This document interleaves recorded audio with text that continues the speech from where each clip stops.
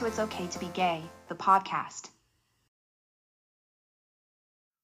All right, just a quick shout out because this is probably one of the most delicious seltzers I've had in a little while. It's Cork Mango Punch. I just finished the pineapple chili version. They were delicious, and I have to say I'm not at all upset that it's only 4% alcohol because they were flavorful AF. So give them a shot. No product placement. We're not making any money from this, but they were just delicious. So I have to let you know. And I'll have to let you know, my Miller Lite was absolutely delicious tonight, too. Fantastic. I'm a little jealous that I'm not drinking a real beer, but it's okay. I actually had an IPA earlier instead of dinner, so it's fine. It's full-bodied and hazy, so that's what I said. I was like, you need, right? My husband Jake was like, "Why are you having a beer? It's 5 o'clock." And I was like, "I'm hungry," and he was like, "Well, eat something." And I was like, "I am." No. Veronica, how's your softball going? So here's the thing, softball is just about to start, which I'm very excited, and I don't know if I explained this in any earlier podcasts. I know talked about how I play competitive disc golf, but in the summers, which I say summers like plural, last summer I joined a beer league, softball beer league. That sounds like fun. Once a week. And one of my very good friends told me about, because she was on the league the previous year. And I said, I have been wanting to play softball since forever. I played for a year in high school, and I absolutely loved it. Mediocre at best, but I love playing softball. I love it. So I had the chance to join this team last year. And they're called the Green Lanterns, which is the bar that sponsors us. The Green Lanterns. I love it. And it occurred to me, I think it was at the first game, wonderful group of ladies, very welcoming and everything. And here I am, out there with my glove that's too small, basically, but it's the only one I had. And I hear some of the significant others in the stands, of the other ladies there, and they were shouting, "Go Gay Lanterns!" And that's the term of endearment for our team is the Gay Lanterns, because it's 90% lesbians. And it took me a minute to realize it. I love this group of ladies. I literally know them maybe an entirety of like 6 games I think I made it to last year. But these ladies are some of the funnest freaking people, and they're so welcoming, and I really have the best time on Wednesday nights. And anyway, softball for me starts next week, and I'm super duper excited about it. I got a new mitt. Okay. Went to the batting cages today, and I practiced a little bit. So I will hopefully get back to my mediocre at best, but it's so much fun. It's so much fun. This sounds like a blast. So if you're interested in playing softball in the Madison, Wisconsin area, send us an email at itsokaytobegaypodcast@gmail.com, and I'll get you in touch with Veronica. Come see our games at Brandt Park in McFarland, Wisconsin. Yeah, it's a good time. Very cool. Very cool. Sounds like fun. I should get back into adult sport activities. I've been rock climbing lately, but it's only a once off every once in a while kind of thing. And it's very just by yourself. Not a lot of people bother you while you're trying to boulder a wall. So yeah, a couple of my friends are on a kickball league. So not up my alley. Yeah. Kickball's fun. And I've been wanting to join their kickball leagues. But I just have not gotten up the gumption to do it. So oh my god, it requires it's something I could look into. Maybe just do it, and you will be like, "Why didn't I do this sooner?" I don't know about probably. You, but I love adult organized sports. There's something great about it. I'm sure a lot of people do. Oh, Binks is joining us for the It's Okay to Be Gay podcast, and Binks, you want to introduce our co-host, Miss Veronica Witt? And this is Mr. David Van Ettenwitt and Mr. Binks.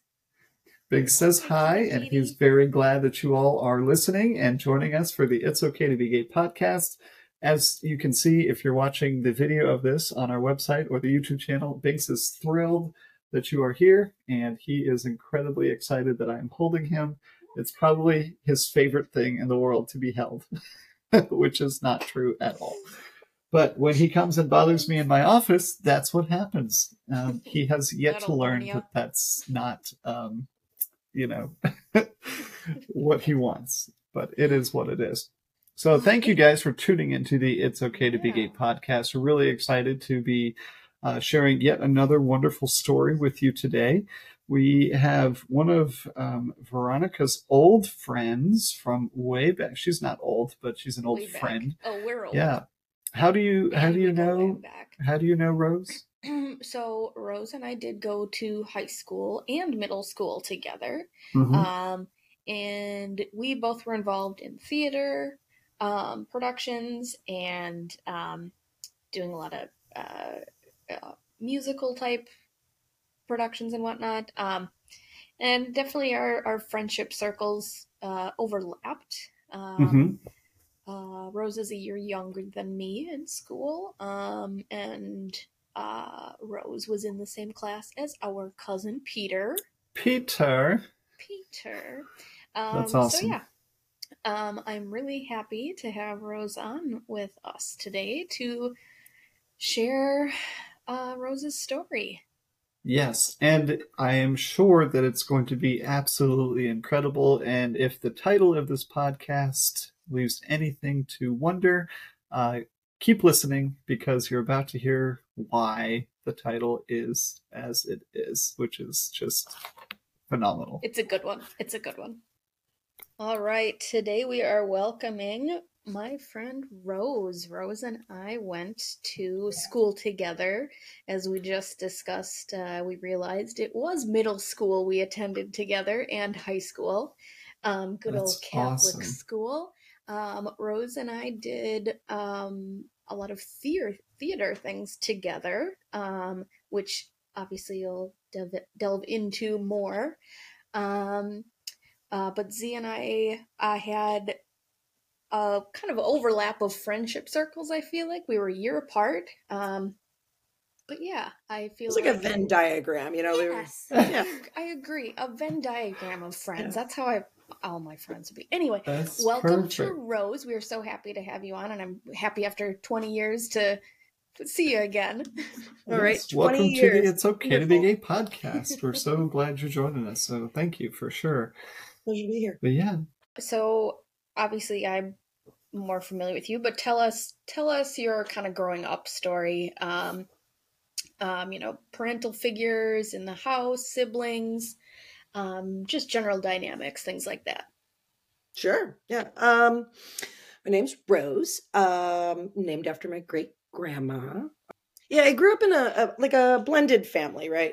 My dad had, 3 children from a previous marriage, but full custody. So my older siblings are there's a 12-year age gap between my 3 older siblings and me and my younger brother. And we just grew up, in Appleton, Wisconsin, which I don't know if this has been covered on the show yet, but Appleton is the birthplace of Joseph McCarthy, and the childhood home of Harry Houdini. Yep. I always like to say, 2 people that were good at making things disappear. And it's the John Birch Society is there. It's a very conservative place. It's a very, very conservative environment. Yeah. But absolutely. I always live by the universe's grace, God's grace. Mm-hmm. My parents are not conservative people. Mm-hmm. Okay.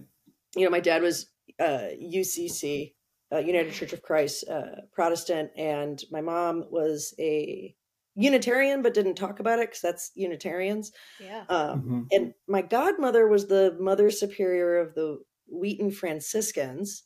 Ooh. So I spent a lot of weekends as a child with the nuns. But the chill time. It was awesome. It was actually a really magical time. And in high school, I meditated on a mountaintop with a holy woman a lot. And that was magic. Right. Yeah. people are like, Rose, have you considered meditating? I'm like, I haven't meditated enough. Like, I'm good. Been there, done that, got Been the there, t-shirt. done that, right? But yeah, so mom put me in Catholic school. Well, I guess mom and dad did, but I think my mom was the one behind it. And I think it was because she was just worried about my literacy. I was also very dyslexic. But we were like country club rich kids that went to the Catholic school in town. I always have this memory of, it's fun. I wanted to take communion when I was little, like 7 or 8. Everybody else was taking it. And also I grew up with the nuns, and they believed in not denying Christ. They kind of skirted the rules for me because I was my godmother's godchild, right? So I always took communion, and I just didn't understand why they wouldn't let me do it. And I will always remember I heard the click of my mother's heels before mass one day. This was in elementary school, and the principal was a nun. And her and my mom started arguing in these very hushed tones right before mass. And then they went into the priest's office, and like yelling ensued. How Catholic of them. And then my mom like left in her big fur coat and a huff. That's fantastic. Yeah, and that night my mom sat me down and said, "You take communion now." And I was like, "That's not how this works." And she's like, "I have better friends." Wow. All right. Oh my gosh. But we were religious people. We were spiritual people, but we weren't Catholics. And that was always kind of like a weird thing. So, by the time I hit high school, I don't know if you remember this, Renica, but I was very involved in campus ministry. Yeah. I kind of thought about being a nun. I was like, maybe I want to become a nun. Yes. Virginia Mary was like, don't do that. You have better activities in your life. And I was like, no, I think I really want this. And they're like, no. Yeah. And, when I came out, it was kind of that was the problem, was my religious life was no longer respected in a lot of ways within the school community. Yeah. Suddenly it was not valid for me to go into a religious life. They sat me down and told me I was called to the single life. So in a huff, I actually, I went to the Unitarian Fellowship and, joined those services. And my mother was delighted. And she was like, "Oh my gosh, did you know that your grandparents were Unitarians?" It's like, I thought they were Lutheran. And she's like, "They're Unitarians. They don't care." That's so funny. She was really thrilled. So you were very active, like you said, in campus ministry when you were in high school and stuff. When was it that you started to recognize that you might be a lesbian? Was that in high school? And is that when you came out, or was that later? Yeah, I came out in high school. I came out at like 15 years old. I think at the time I was bisexual. I mean, like coming out, we have this idea of this binary of coming out, right? Like it's like, there's all of a sudden one day, like everything changes. Yes. And I distinctly remember a lot of first dates where that's what you would talk about, right? Would be like your coming out stories with each other. But now that I am 38 and a professor and a human, I realize life is a series of coming outs, right? Self-realizations or whatever. Like, we are not static creatures. We change. And thank God for that. But to answer your question in a more simple way, I was about 15. I never had really thought about it. Like I was always like being like, gay rights are important. But it never really occurred to me that could be me. And I think that was probably because I was like, no, I think boys are cute. Yeah. Because no one had sat down, tiny Rosie and been like, hey, did you know that compulsive heteronormativity is a thing and more common with women? No one. So you said like when you're thinking, coming out, it's like it wasn't even a big deal or a thing or whatever. Is that something you grew up in, that kind of mindset or that culture where it was just like an option, like there are gay people in the world and that's okay? There are gay people in the world. You wouldn't want that to be you, though. Okay. Yeah. So gay people were people to be defended and pitied. Okay. I think was the mindset.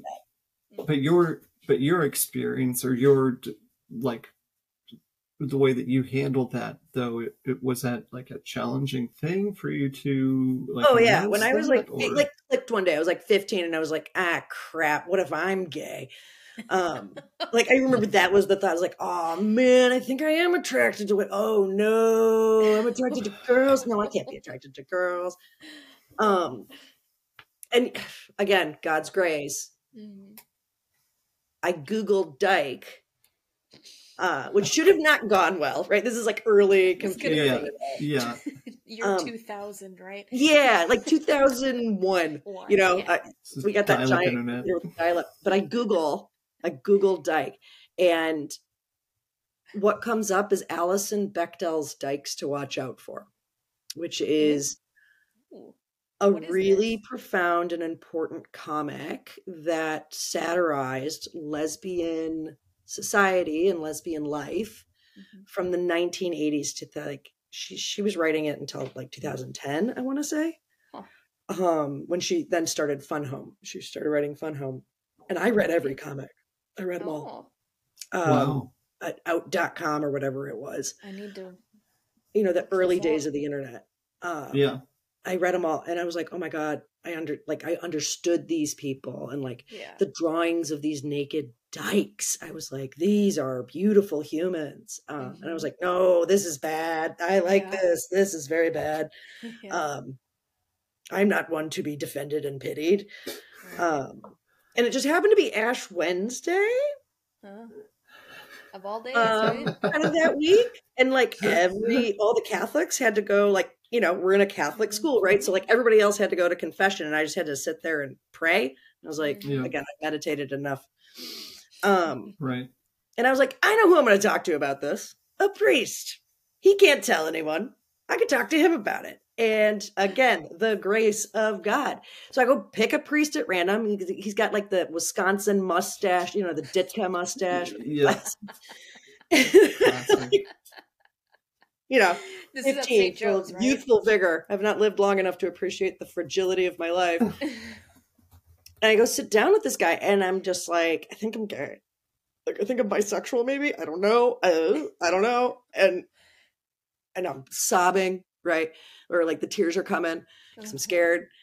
And this guy, I don't know. I have never seen this man again. I don't know who he was. I hope he's having a long, healthy life in Mackville, Wisconsin, or Edwardsville, or wherever the heck he came in from.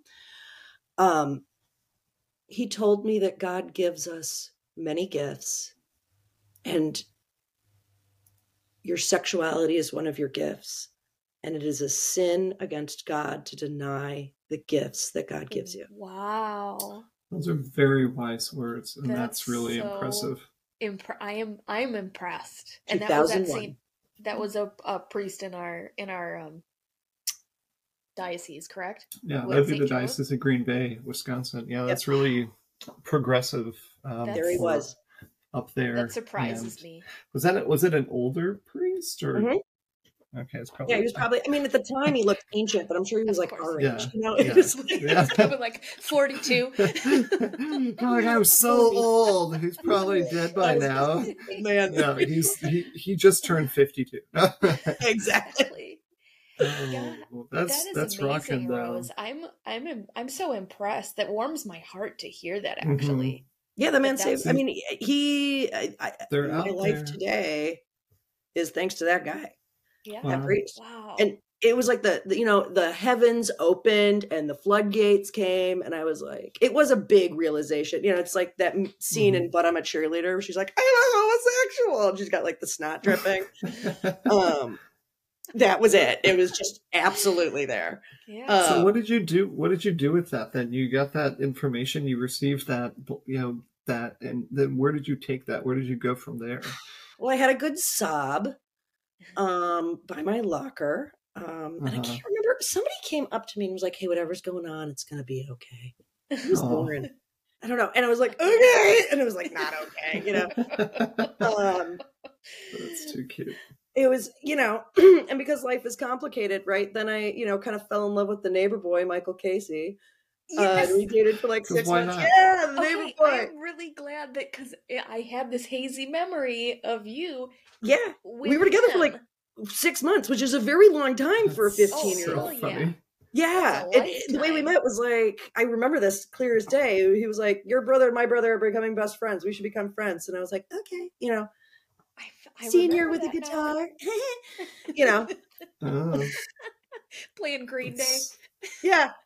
Yeah. But eventually, then I came out in a very dramatic fashion. I followed John Byrne. We're just Mhm. name dropping people that no one's like, who are these It people? doesn't matter. Um, It's all good. They're all wonderful human beings who are living Yes. beautiful lives.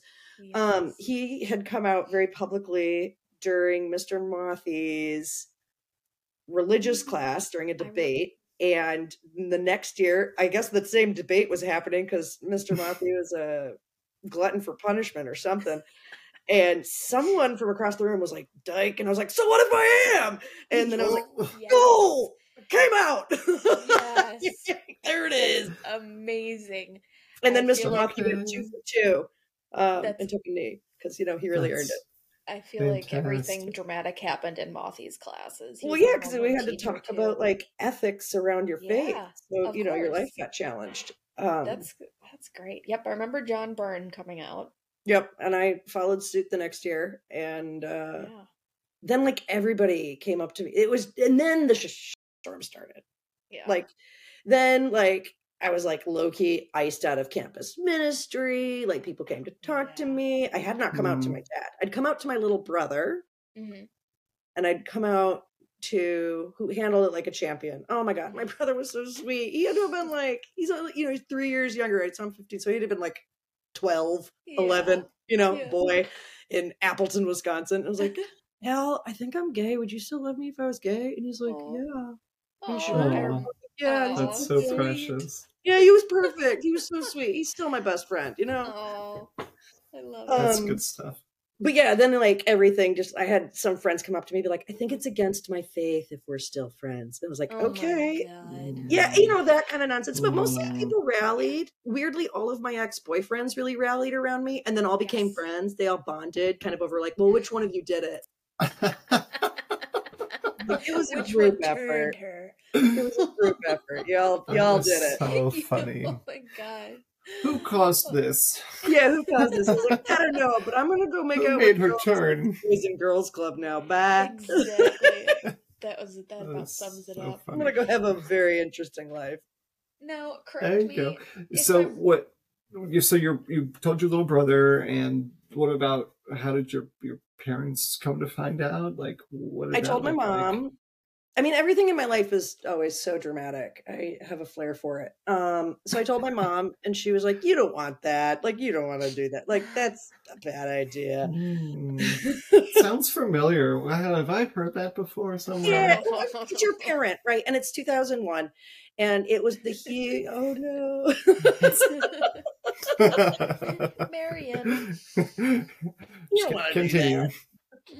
We try. I mean, That's I get so it though. funny. I get why she was like, "You don't want to do that," right? Because it was also Like protecting.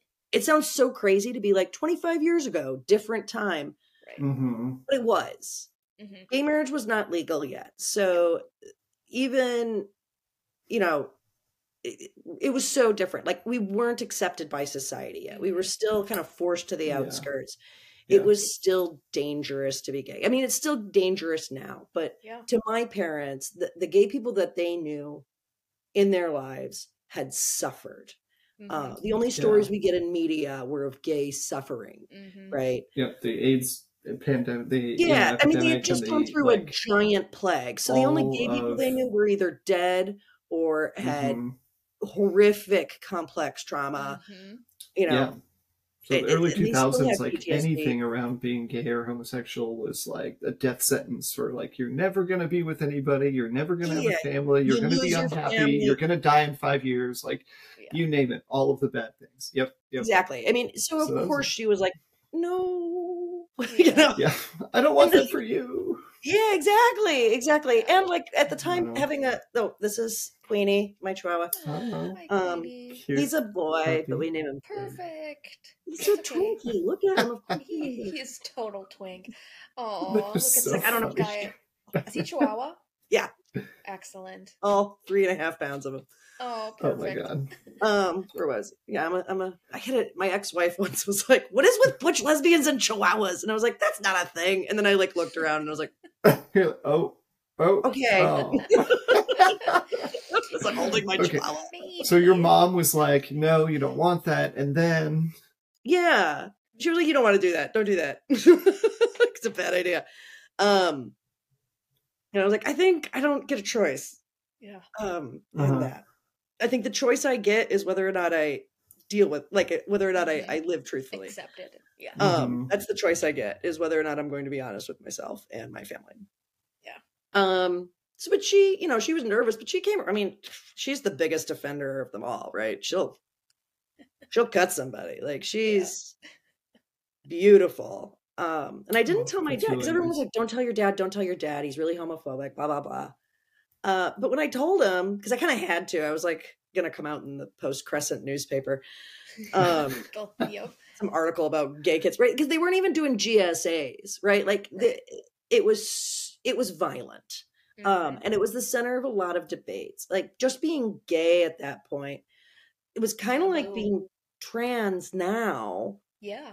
Culturally, as far as like being the you know, the whipping boy of the culture war, right? Like,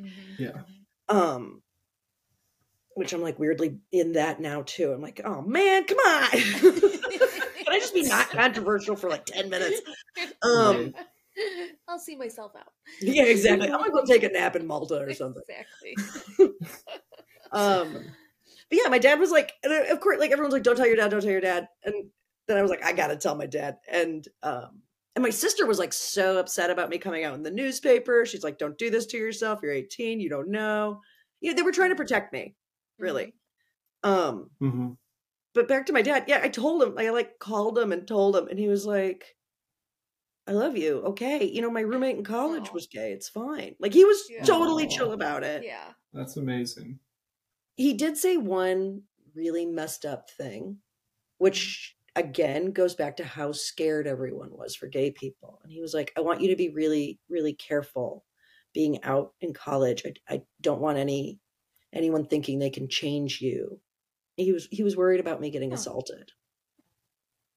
He was really worried about that. Well, it's very it's from a place of compassion that those words came. Right. I think it was 100%. Yeah, and it was probably wise words back then, like watch yourself. Yeah. He you know, that was, everybody was just, my family was just worried about me. They were worried about what was going to happen to me out there. Yeah, that's sweet. And you know where did you go to? Go ahead. You're right. To be worried. Right. It was rough. It was harder in Appleton. I mean, I moved to Chicago. Where did you go to college before we jumped there? Oh, okay. You went to college in Chicago? Yep. I went to Columbia College, Chicago, which was like an open admissions art school. So of course I get there, and my whole personality had been that I was a lesbian for 2 years, right? Like, I was the lesbian, or the bisexual or whatever. And I get there, and like, no one cares. Exactly. Like that is... You're like, oh, that's fun. So are these other 10 people and those other 10 people. And not even. They were like, why are you even bringing that up? Yeah. That is so dumb to even, it's so passe to even talk about it. Exactly. Well, and I was going to jump back real quickly to high school. Between you and Chris and John, like, I can't name any other non-straight person that we went to high school with. Oh, I can name a lot of them. I won't. But they weren't telling anybody. Don't. They were the only ones out. Sure. Yes. We were the only ones out. That makes sense. I mean, that makes sense. It was a wild, I'm trying to reach back in my brain of like, this was 20 years ago, right? Like, there were a lot of people that were closeted. Did we lose her? And they decided I'd be a great person to tell. I was like, oh my God, is she like back? Really in thought? There we go. Am I back? Lost you for a second, Rose. Yeah. Yes. Yeah. We're going to include the Chihuahua. It's the perfect. Okay. What were you saying right before then, though? You know, you're reaching back 20 years ago. It was a really wild time to be a queer young person. Yeah, absolutely. There was a lot of people that were closeted, and for some reason they were like, well, if the campus ministry nerd's going to come out, I guess I'll tell, Rose. So I kind of was holding everybody's secret about who was gay and who wasn't. And like, I had a lot of really weird conversations with the principal at the time who was very concerned for the students. He was like, why is everybody coming out? What's going on? Is it in the water? And I was like, no, they're just telling me. And I had to be like, chocolate chip cookies. Yeah, just to be a chaos demon. I like tried to get him make him create a GSA, and he was like, please stop, Rose. Don't do this to me. Is that a Gay Student important. Alliance? I think that's important. Yeah, Gay Straight Alliance. I think it's important that you had that, though, that you were able to be that person for these other people. That makes me happy. Yeah, I mean, I think if you're going to recognize that there are angels among us, sometimes you are given an angel, and sometimes you have to be the angel. Oh, that's so good. So yeah, I think that was a lot of what was going on. So I was kind of holding everyone's secret. An episode title coming on, The Angel Among Us. The angel, yes. I am, where are my wings? I'm like a dykey polyamorous hoe. Please give Rose some wings. No, I don't want the wings. I'm so tired. But we were part of the GSA and I'd bring these kids, I'd be like, hey, I'm gay. And I'd be like, duh, look at you. Get in the car and we'd go to the Boys and Girls Club GSA that, had all the public school kids. They had all the queerdos from town, the whole town. Yeah.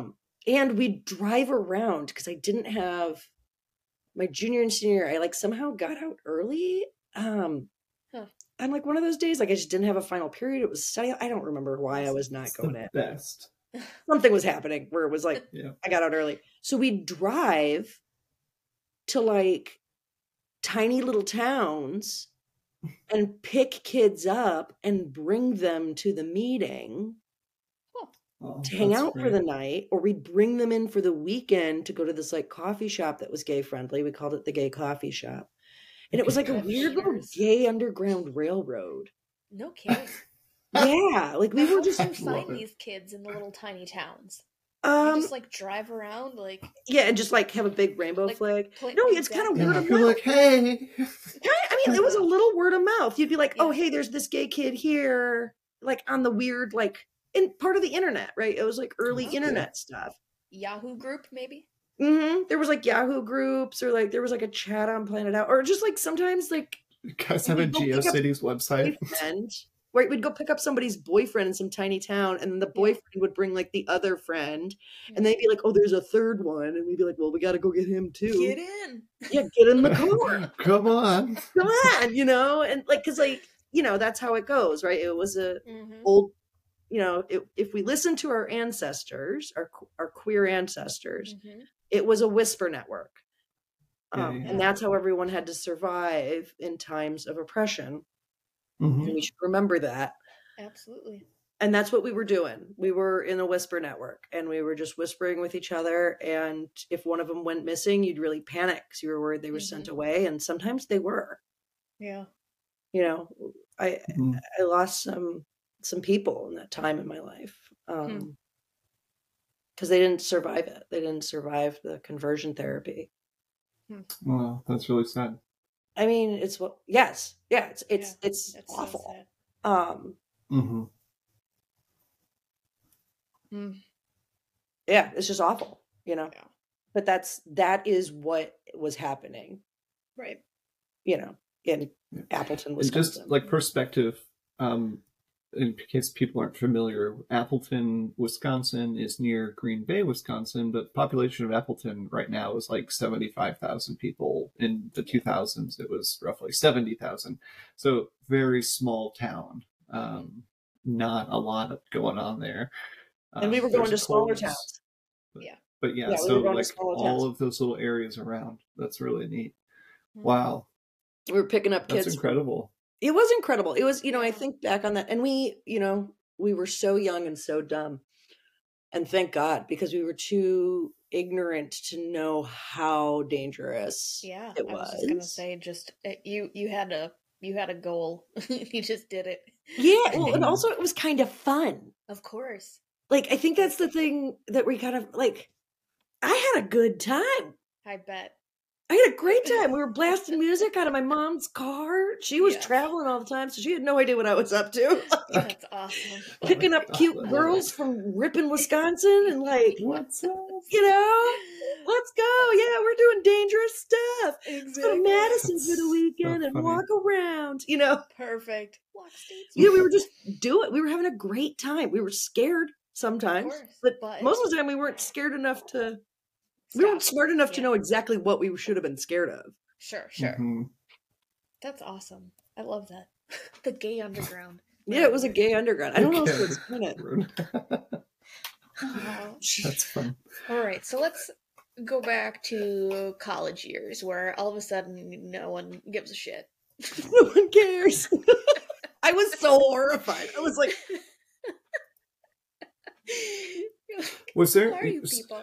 Was there the need for, or at the time, was there an LGBT club that was at the university or college? Like, was that there a thing back was, then? there was, and it was, you joined the club just so you could go to the big gay conference.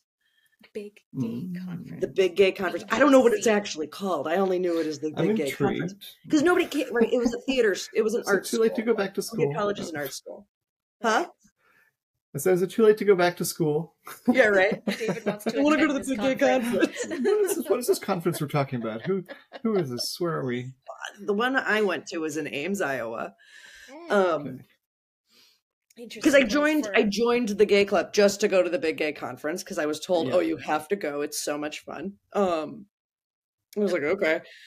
But I didn't really, participate. There was no need for these meetings at Columbia College Chicago, because I think the way you got into Columbia College was like you were kind of gay and then like you smoked and then like it was just like a bunch of art bags just being like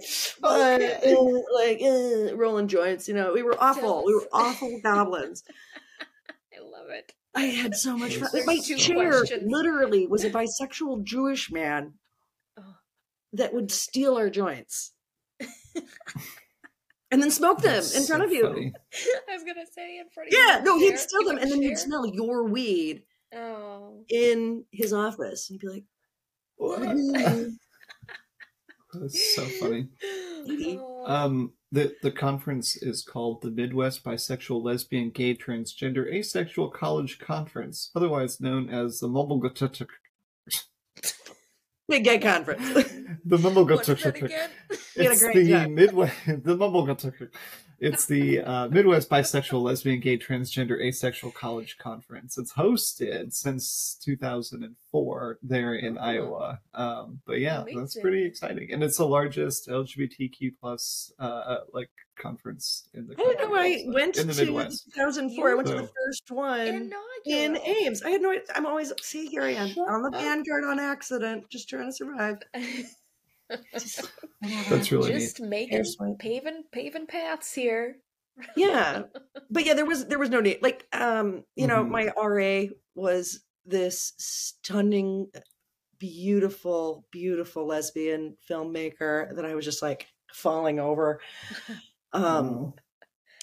First week had my first like real lesbian heartbreak, just like slapped, right in the face with it. I met my ex-wife there. We met, like, she was like the third person I met.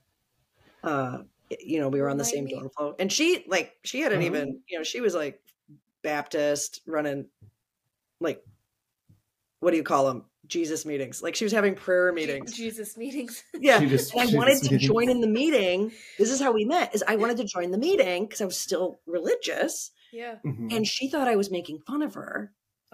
Rude. And kicked me out. Rude. So rude. So rude. Well, anyway, 4 years later, we ended up dating. And I didn't want to date her because I was busy, as my mother would call it. I was very busy in college. I was busy. I didn't want to date her because, I didn't want to date her because I was having so much fun. And I knew that if I started dating her, I'd marry her. I knew it. And I was not up for that. You know what I mean? I was not ready to like not continue the lesbian drama that was my life.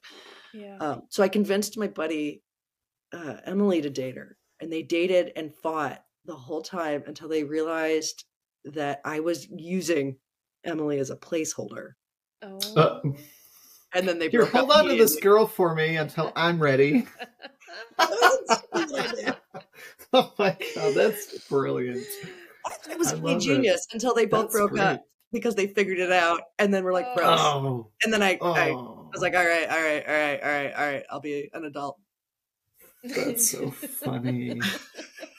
That's so funny. That's good. Also, Take some classic notes, Rose I everybody was out just there gonna say, listening. Yeah, people this is take great life notes. advice. Yeah. Rose has Just get a all the placeholder. dates And you know what? placed. Emily's fine. Emily just had a baby a month ago. Oh, I know. Her and her partner just had a baby. That's exciting. I know. for They're going to them. be the best lesbian moms. I'm just so Good for excited. them. This kid's going to be so cool. Oh, fun. So college years, you were a lesbian, doing your thing on campus. Your family and parents at this point knew, and they Yeah, were I mean, I was just okay like, with who you were. I figured out that I was butch. I figured out that I wasn't bisexual, right? I was like, oh wait, I'm just using like I figured out what compulsive heteronormativity was, and I was like, okay, we can get rid of that. I was like, I'm gay. I'm the gayest person ever. And I think I made it like a competition with myself to be like, how gay can I get? I think I actually still play that game. Like, what's that meme? Being gay isn't a choice; it's a game, and I'm winning. And I am. I am truly winning. And yeah, like I discovered my gender identity a lot more. I got more comfortable, not wearing clothes that my mother bought me. I got much more butch. Like, it's funny. Right now, I'm literally touring in Italy on a regular basis, doing a show about gender identity.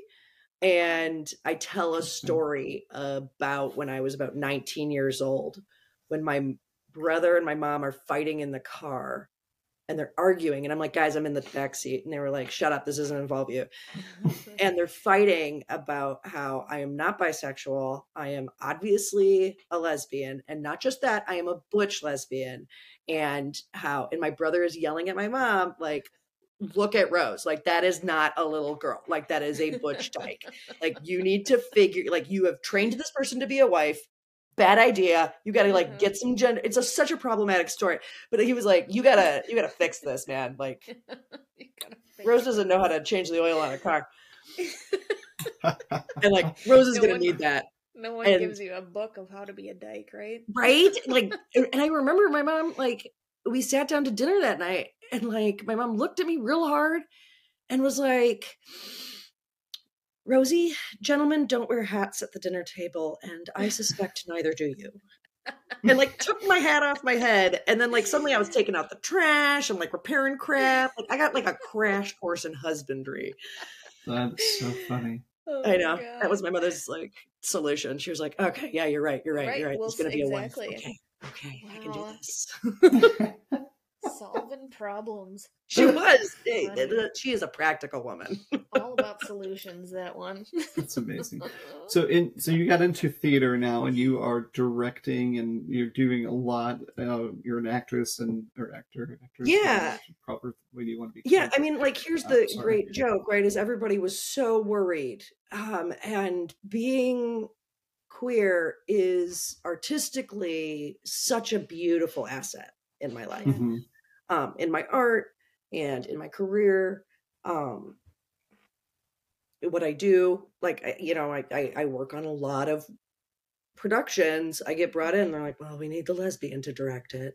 I get brought in for those lesbian stories, and advocating for them. And sometimes I get brought in just because they're like, well, maybe the lesbian won't be a problematic professor. And they're right. Actually, the joke's on them. I'm terrible. But for some reason, they're like, oh, but they're gender nonconforming. Z wouldn't hurt us. Yeah. And I wouldn't. I would never. I love my students. But yeah, like I'm, following the great tradition of lesbian opera directors. So I primarily direct opera and new musicals. Yeah. Weirdly, I'm either doing opera or I'm doing like a punk rock musical about dykes. Like that's There's no in That's between. your niche. It's an either or situation. Kinda. I mean, I do other things. Please don't only hire me to do those things. Exactly. Rose does more than just that. So funny. Take You know, we note. all have a niche. Yeah. But yeah, How that's dramatic primarily of what you I to do. I travel the US, and about every 7 years, like a cicada, I kind of get told I'm handsome enough to agree to be an actor. And I currently am in a cicada phase. I'm buzzing about right now I'm touring a show called Ava. Ava. Twice a year in Italy. It's a company based out of Bologna, and we travel around and we talk about how God's probably trans and should come out of the closet. Oh, interesting. Yeah, That's it's really with neat. these really wonderful cohort of actors who I love dearly, and we have a great time. And sometimes we get yelled at by old religious men at stage Perfect. doors. Yeah. That's great. We don't have the It fight. I happens. won't have the fight. Me and like the two other trans people in the show are like, bye. We're Nope. good. Nope. But the woman who's like the mother figure in the story, because motherhood is very important in Italy. Mhm. Patrizia, who's like my dearest, most beloved human. Patrizia will go to town. She'll like just light up a cigarette and just be like, nah, like she'll cuss him out. She does it. She's like, I have a son. That's perfect. True ally. Aw. So, loop us into kind of the identity to trans. Yeah, totally. How does that transfer and fit in your timeline? Coming out is a constant process. Yep, exactly. That's So we're gonna go back to the Big Gay Conference. all right. Oh, all right. 19 years old. I'm being a true trash lesbian goblin, running around, having a great time, being awful. Throwing Jello wrestling matches in my backyard. Can I just say, Trash Goblin is also a really good title for the episode? Yeah, Trash Goblin, Trash Lesbian. Making a note. Trash Lesbian Goblin. The Trash Lesbian. We interviewed the one where we interviewed the Trash Lesbian. Okay, carry on. I used to have that website, and then I let the URL expire. Oh my god. Oh, The so Trash good. Lesbian? Yeah, it was trashlesbian.com. Whoever owns it out there, contact me. I want it back. I'll pay for it. Ooh, okay. And the I love logo was a raccoon wearing a pair of overalls, just sticking like 2 fingers in the pocket. Oh, perfect. That's so funny. I know. Mary Okay. Patchell, my friend Mary Patchell, great ceramics artist. I'm shouting her out. She made it for me in like the Yay. early pandemic. Anyway, okay. Why I'm under the trans umbrella. So I'm Yeah. at the Big Gay Conference, and I'm sitting in there, and we're doing a thing on pronouns and gender identity. Mind you, it's like 2004. So like everybody's like, you either are or you aren't, But we're still living in a binary. Gay marriage isn't even legal yet, right? Yep. It's bad. Or not. Like that's where we are in our culture at that moment and what our priorities are. And someone's like, well, there's lots of different pronouns. Here are neo pronouns. And like, sometimes people don't, aren't just in between. It isn't just they, them. Like sometimes it's something more. And it kind of clicked for me right then and there, at 19 years old, where I was like looking at where my body was and where my relationship with my gender was. And I was like, yeah, I'm not right down the middle, and I'm not transmasculine, but I kind of am. And I just really felt right with Zzier, and I loved it. And I came back home from the Big Gay Conference, and I was like, y'all, these are my pronouns. And my friends were like, Rose, you're not genderqueer, you're just bored. And I was like, this isn't worth fighting. Because like my gender is hands down one of the least interesting things about me. Sure. Like that, it's just not that interesting. Like it is like in that, like my gender is chaos. My gender is joy. My gender is mischief. My gender is poetry. My gender is also it's everywhere. My gender is also very practical.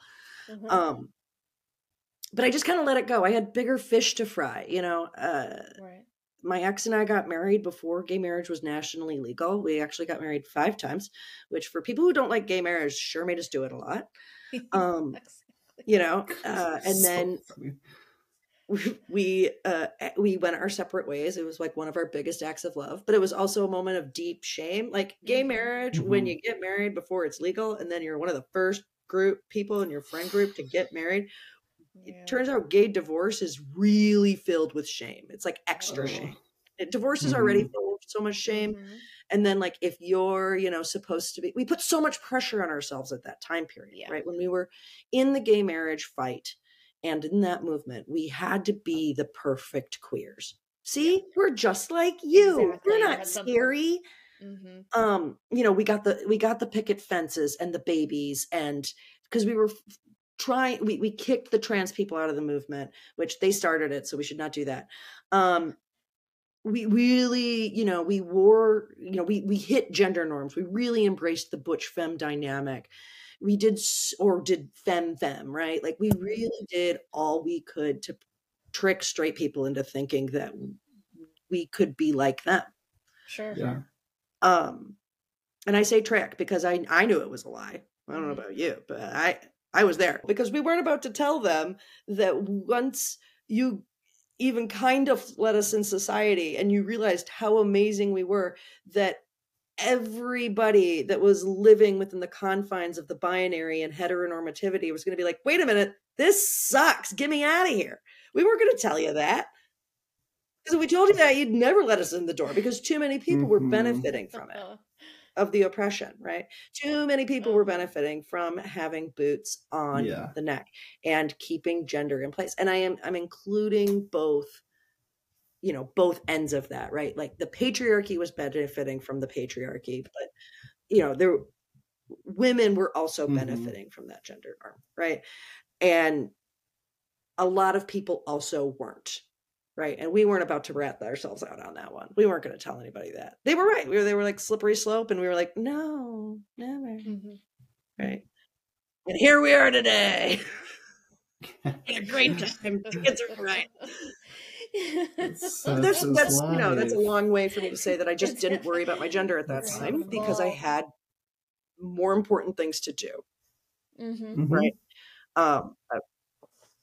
Sure. And nobody, it wasn't a problem. Like it wasn't like everyone knew that I was butch. I was always, you know, treated like a man by men and a woman by women and as something in between by those in between. And I was fine. It really wasn't an issue. Like I didn't need the pronoun until I started teaching at a university. And I walked into my directing class. I was teaching a directing course and I had like 6 students. It was a small class.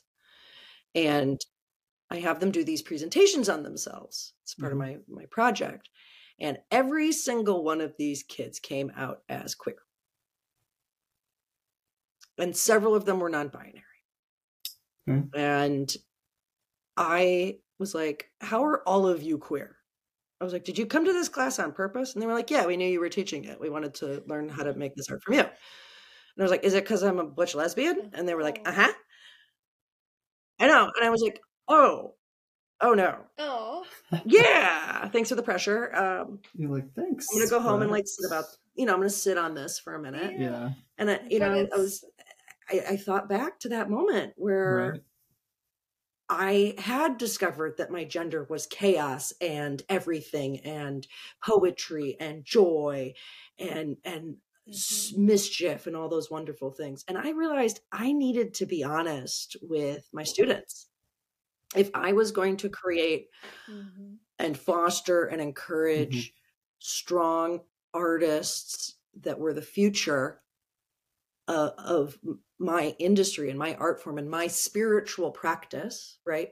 I am no longer of the Catholic Church, but I make prayer rituals every day I go to rehearsal. That is what I am doing. I'm creating prayers and I am inviting communities in to feel themselves.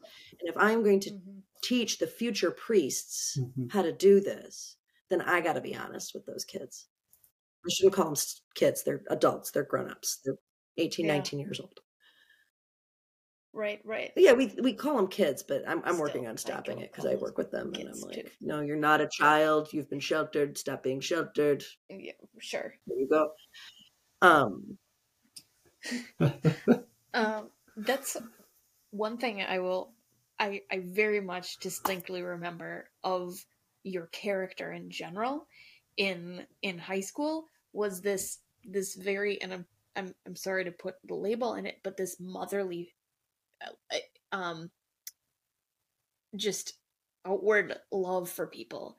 And it tickles me that you kind of have this, and not even motherly, but just this leader, this role model. These kids came to your class to learn from you specifically, and it's like that's a testament to how awesome of a person That feels good to hear. Thank you. honestly. And I feel like like you had those, yeah, I feel like you had those role model. You just wanted everyone to be safe and everyone to feel welcomed. And I remember that distinctly about you in high school, and I love hearing that story about. No, I think that's class, beautiful. too. I Carry had a on, I lesbian interrupted such a- commune. My ex-wife and I ran a lesbian commune. It was a burlesque commune.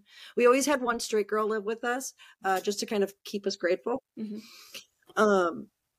And we did. We always had like one straight girl. Like the straight girl would move out, and we'd be like, "Oh crap, Carrie's moving out. We got to find a new one." Yeah.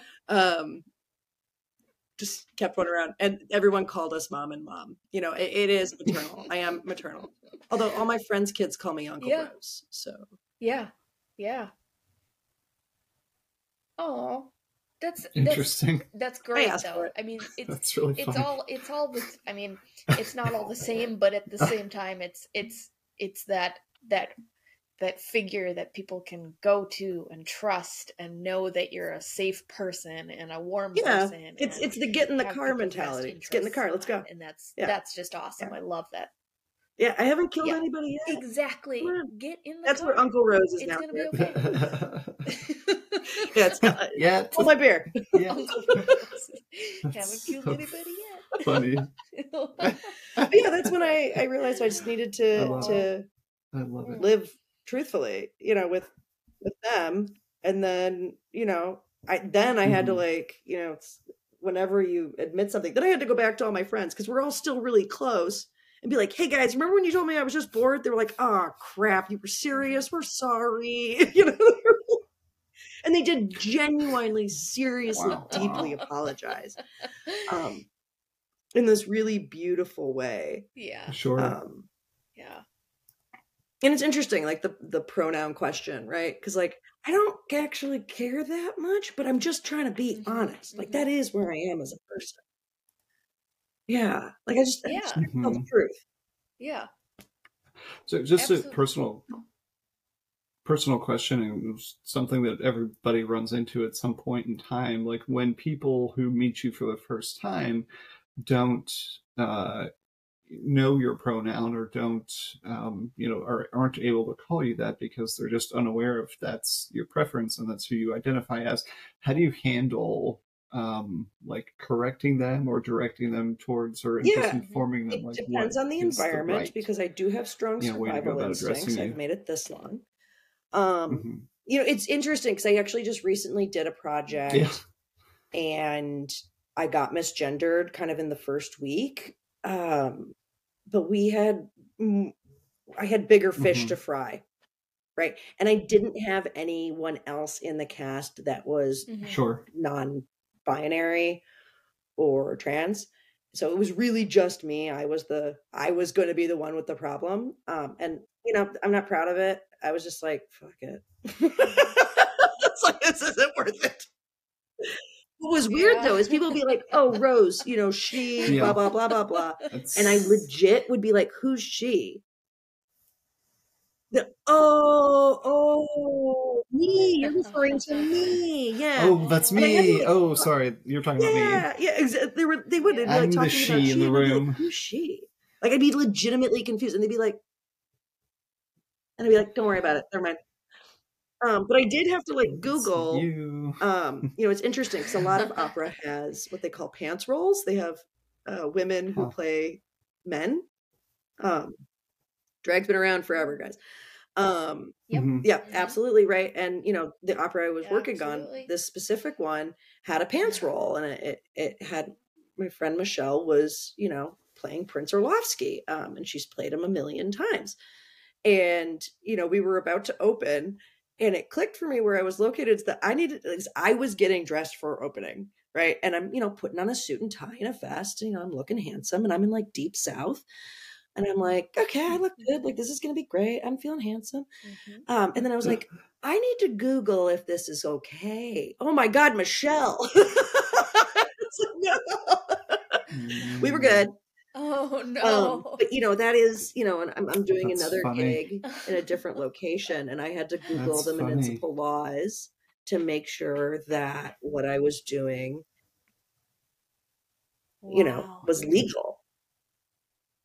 It's awful. Was Because so in Right. opera, the director on opening night goes Right. out and bows. It's- So that's- I would have, even if I didn't have Prince Orlovsky in that show, I would have been breaking the law by going on stage and bowing if that was the case.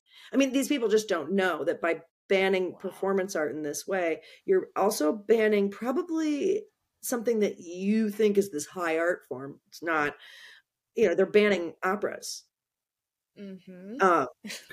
It's annoying. Yeah. Right. To say the least. I mean, it's like the slow encroachment of fascism. This is to always say how the it goes. least, They go I for was the just gonna trans say people and all the time through history. They go for the queers, they go for the trans people, they go for the cultural misfits because we can go back into the closet.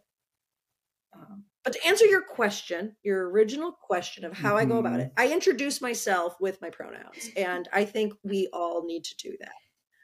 It's common practice because Okay. I meet a whole new pack of people every month because of what I do for a living. We normally go around, and I just forgot every to do place it you on this go, one. yeah. I've never forgotten, and I just forgot, which is how I ended up being she for an entire month. These poor people, and I just couldn't bear to correct them. I just couldn't do it. I was just like, I'm so tired. Yeah. It'll send them into a You're so tailspin. far They'll feel down bad. the hole I just already. couldn't do It's it. like, okay. But I did a few of them I'm going to work with again later. Oh. And I was like, Yeah. hey, just so you guys know, Yeah. those aren't my pronouns. Don't be embarrassed. It's okay. That's the problem, right? Yeah. And they were like Well, it's good very that you tell apologetic. them so now they know. And I think everybody Right. needs to do this. Cisgendered people need to do this. It's your name. That's good. Hi, I'm Rose Freeman. My pronouns are easier. What are yours? What's your name? Like, we should all be doing that. Yeah. Yeah. I was doing it before I came out, and just make it normal for everyone. We should all be doing it. Because, like, also, like, who the heck am I to be assuming your pronouns? Veronica, what are your pronouns? Right. She, her? True. David? She and her. Great. See? Yep. It's fine. Yeah, he can. Now we can move on with our We lives. have, no, we have it. I think, and now we can proceed. At my work, we have little tags for our name badges that have our pronouns, and I would say like a strong majority of my coworkers do wear them, and I appreciate that they have that available for us at work. I feel like it creates It does. a safer environment, I feel like, for our patients.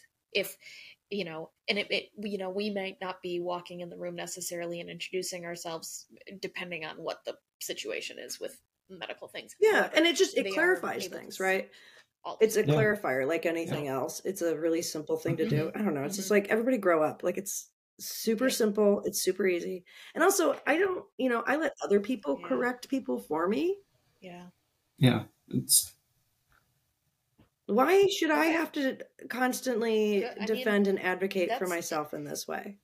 I'm existing and I have a right to exist. This was what getting gay divorced taught me. I don't have to be the hero. Right? Just because you're gay doesn't mean you have to be perfect. Gay people have a right to exist. Trans people have a right to exist. I have a right to exist. And that means I also have a right to exist in the messy, Absolutely. beautiful, complicated way that I am. We don't question straight people on this stuff. Right? Like, we have a right to be disasters, just like everybody else. Right? Going back to college, nobody cares. Exactly. Nobody cares. Exactly. Right? Like, bottom line is nobody cares. Yeah. And So let people have it. And I like that. That's again a testament of how like welcoming you are as a person too. Is just you, like you said, you pick your battles, and but it is really important. That's their job. Otherwise, they're not friends. I find myself multiple times. Right. I have Yep. not the right, but I have the privilege of being surrounded by a beautiful community, because none of us are anything without our communities. And I am going to be part of that community. Right. Right. So true. And that also means that my community is part of me, right? And I will contribute. I will do my best. But also I can let other people do their best and contribute and take care of me. Yeah. I deserve that. I'm a good human. Absolutely. End of story. I do that. Yeah, absolutely. Yep. Similar thing with patients we see, and a lot of times they are underage. And we sometimes have followed these patients for a couple of years, and I've noticed that a handful of them, when we see them for the appointment, I'll see their preferred name change. And we have the ability with our software that, their gender identity can be changed, and it has their pronouns. And we actually went through with the patients. I work in ophthalmology, so their glasses prescriptions would print out, and they would have their birth name on it, even if their preferred name changed. And some of these trans kids were very much, even just by identity. And so you'd take, this person that you're trying to cultivate this safety and this awareness and this authenticity, for them, and to encourage that. And then we'd hand them this piece of paper. You've just undone everything.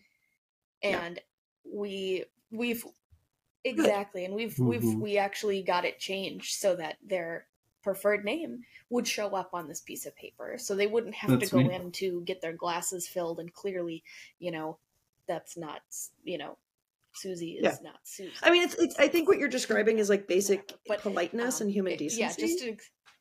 I mean, this kind of goes back to like, correct. If the straights only knew what we were going to open up, right? It's, and I don't mean to sound like a separatist, because I'm not, some of my best friends are straight. And this is something I think we really need to aggressively unlearn, is we ran the politeness campaign in the early 2000s, and that campaign is dead. Mm-hmm. I don't think we have the room, energy, or safety or privilege as queer people to run a politeness campaign anymore. I think we need to, I now exist as if gay is the default, because and I exist, and I am very comfortable and happy in the bubbles I exist in the world, because it has been made unsafe for me and the people I care about outside of those environments. So they don't get me anymore. Mm-hmm. Right? They don't get it. And if they want me, if they want to come hang out with me, if they want to enjoy the things I create, the art I make, the cultures I inhabit, the education I develop, then you're going to have to figure out a way to adjust yourself to my environment. It's now everyone else's turn to adjust. And if you meet the kids, they have figured it out, and they're adjusting a lot faster. And it's going to be a very cold, lonely world for people who are living within heterosexuality as a default. Yeah. Because it's no longer the case. And it should have never been the case, because it's just not real. Mm-hmm. Yeah. And I say this as somebody who works in Mississippi, Atlanta, Florida. Like, I am working in environments that are deeply conservative, and I get along with those guys. I don't know why rich old white men love me, but they do. Mm-hmm. I think it's because I'll listen to them about like car parts and shit. Because it's fascinating. Rich old white guys probably did something weird to get there, and they're really interesting guys. That's so funny. That's really neat. Well, I think you are amazing too, and I think everybody should. Yeah, good. Any of our spaces, right? Queer people are always making the best stuff. Why would you? Yeah. Right? But we also aren't obligated to. We don't have anything to prove anymore. We can be goblins. We have entered our villain era. We have a right to be terrible. No tea, no shade to the queers out there who are like living their best suburb life with their babies. Like, I'm very proud of all of you. Thank you for letting me hold the baby. I will sniff the top of its head for hours. It's what I got to do this weekend in between, And then I hand it away. Be left alone with a baby. And go bye-bye. Not because I'm weird or a problem, but because I am irresponsible. I'm not going to do anything weird, but I don't know what to do with the baby. I'm just going to sit there and be like, oh, man. Phenomenal. You're going to make it a lesbian. The more you touch it, it's just going to rub off. I've met enough people that were born men that are now lesbians, okay? So it's a stressful process. I know. Yeah, there you go. Rose, you have a incredible thanks for having me. Story. This was really fun. If there was you're great. And I'm not kicking you off. We're not done. I'm not closing the book. We're not give me another 5 minutes. I'll wrap it up then. No. And I bet you thought it was delicious and I want to go what I was gonna say. She's a nice lady. Oh yeah, the It's dinner time. And I'm almost out of drink, so we gotta wind this down. But no, I was gonna ask, like, I mean, all of the information and all of the journey that you shared with us, all the stories that you told us, and all these steps to becoming who you are and where you are now, and how you identify with yourself. That's so relatable and so important. If you had the platform to do such, which, hello, you're here, and there's people listening, what would you tell people who were in your shoes, 20 years ago today? I'm going to say two things, because I spend a lot of, no, you're getting two. Yeah. You can only say one. Just kidding. Thank you. I tell you, I have a bulldozer of a personality. No, I talk to 16-year-old me all the time. I love it. I talk to 16-year-old me all the time. I'm like, hey, dude, what's up? And they're like, it's crazy out here. And I'm like, it gets so weirder. It gets so much crazier. You have no idea. Like, I'm constantly talking to like 18-year-old me and being like, hey, do you know that none of your dreams come true because you're too ignorant to even dream of what actually happens? Like, it's so much wilder if you just let it be. I got to say that to myself the other day. It was pretty great. Yeah. No, I would, because I get to talk to young people all the time. Two things. One, you don't have to like yourself all the time to love yourself. Just love yourself. There's a difference. And then you might start to like yourself a little bit. But yeah. The other is I like there is so much joy in being unapologetically yourself. And that's going to change all the time. And you don't have to apologize for changing.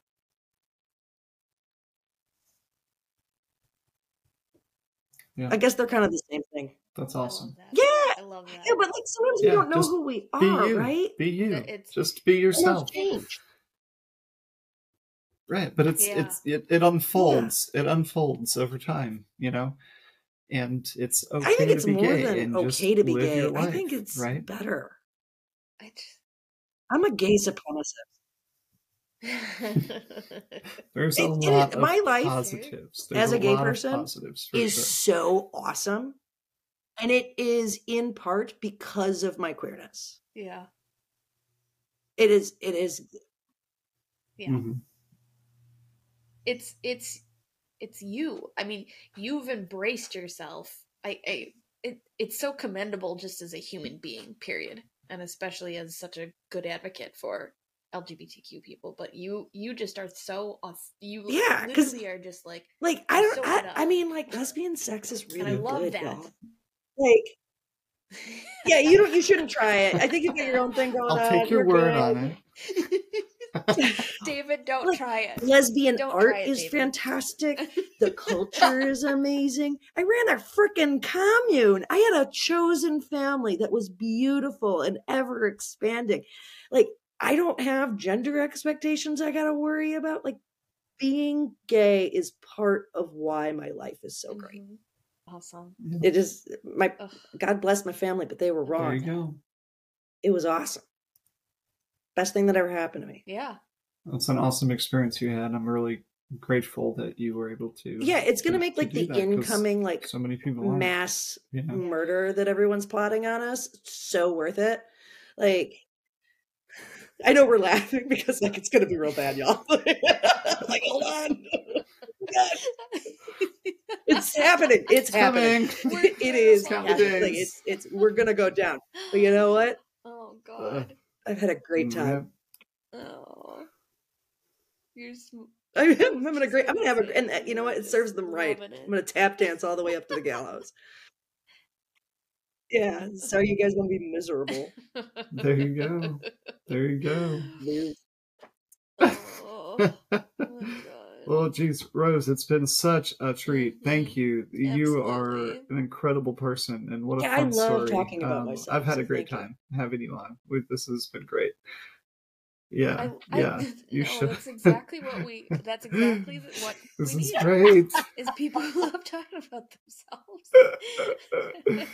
I think a lot of gay people are like that, which is why we've had so much success finding people to be on the podcast. Everybody's like, "I'd love to tell my story. I love talking about myself. I'm a wonderful thing." Da, da, da, da, da. So, yeah, and everybody has been so far. So it's been great. And your story is, that was really fun. Check out, you seem like just an awesome person. Yeah, we will have Rose's. I make a lot of art. So, you know, you feel like somewhere linked. Watching my art. Yes. Do you want to? Yeah, go. You can share it here if you want. What is it? Unto myself. Yeah. I love it. I love being chaos. Whoever owns the URL. Stuff. RoseFreeman.org, whoever stage director, trashlesbian.com, I want it back. Give it back to me. Oh yeah, no, it's just trashlesbian.com. Is it the trashlesbian.com or just trashlesbian? Probably drinking too much. I don't know what happened. Eating string cheese. Well, yeah, sorry. Ooh, I love it. Give it back. There you go, trashlesbian.com. We are looking for you, and Rose is interested, and you can reach her at rosefreeman.org. You're gonna have. I don't need another commune. That probably doesn't scare. She is going to find you. So funny. I love it. I love it. Fantastic. Rose, thank you so much for joining us on the It's Okay to Be Gay podcast. Veronica, thank you for reaching out and getting Rose in touch with us. This was just such a treat.